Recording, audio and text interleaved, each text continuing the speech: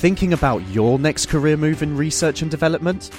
Then it's time to make your move to the UK. The nation that's investing £20 billion in R&D over the next 2 years. The nation that's home to 4 of the world's top research universities. The nation where great talent comes together. Visit gov.uk/great talent to see how you can work, live and move to the UK.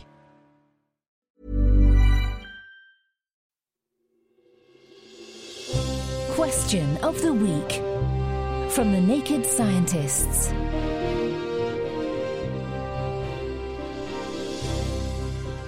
Hello, I'm Mariana Morashoyu, and this week's nail-biting question comes from John. I'd like to know, if enough people in the world donated their finger and toenail clippings, could enough keratin be produced to satisfy the demand and thus stop poaching of wild animals in Africa? Keratin is the substance that makes up most of our hair and nails, but it's also the substance that makes up rhino horn. This is different, though, from elephant tusks, which are just very long teeth. The horn of the rhino is the main reason why they are under threat from poaching, and unfortunately they are killed illegally in Asia as well as Africa. To answer John's question, we talked with a couple of experts about this. John Taylor from Save the Rhino International, a wildlife conservation organisation that works to protect rhinos from threats such as poaching and habitat loss, explained that we first need to understand why people use rhino horn. The demand for rhino horn is based on many factors, of which its chemical composition of keratin comes some way down the list.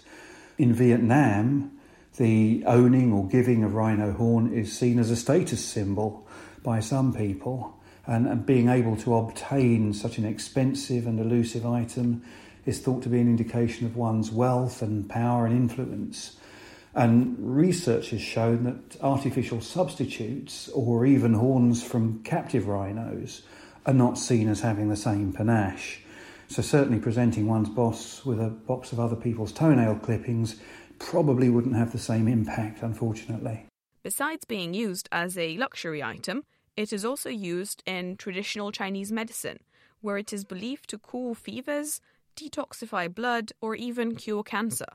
But many scientists, both in China and elsewhere in the world, have tested these claims and have found very little evidence of impact with even very, very large doses, and certainly no impact at all when using the doses normally given to people. While many of these traditional Chinese medicine practitioners use rhino horn, they are actually unfamiliar with its chemical composition, the fact that it contains keratin. So simply fixing the problem at the chemical level isn't addressing the reason why they are using it. I also spoke with Simon Hedges, who works at Asian Arcs on creating protected areas for wildlife in Asia. He mentioned that introducing substitutes to rhino horn might in fact have negative consequences. Selling alternatives to wild rhino horn, such as synthetic rhino horn, which has also been proposed, or keratin from human nails, undermines vital efforts to reduce the demand for rhino horn in Asia. This is because actively marketing the alternatives would help legitimise the demand for and consumption of rhino horn products, including premium wild source products. And so the demand for rhino horns might actually increase. What is needed to address the rhino poaching crisis is effective protection of wild rhino populations and properly designed demand reduction work based on the principles of behaviour change campaigns, not just simple awareness raising, together with deterrent penalties for those trafficking and selling rhino horn. Thanks, Simon and John, for your thoughtful answers and for looking after the rhinos.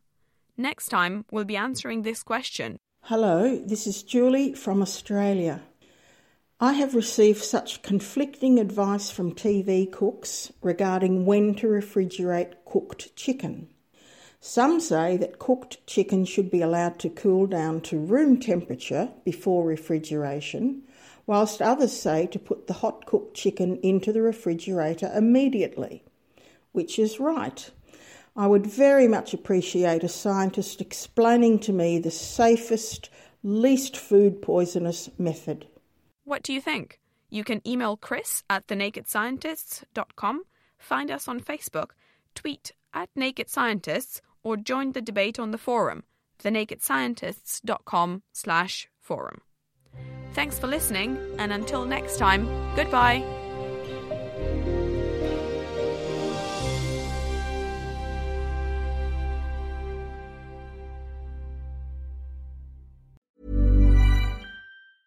Thinking about your next career move in research and development?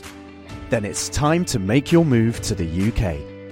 The nation that's investing £20 billion in R&D over the next 2 years. The nation that's home to 4 of the world's top research universities. The nation where great talent comes together. Visit gov.uk/great talent to see how you can work, live and move to the UK.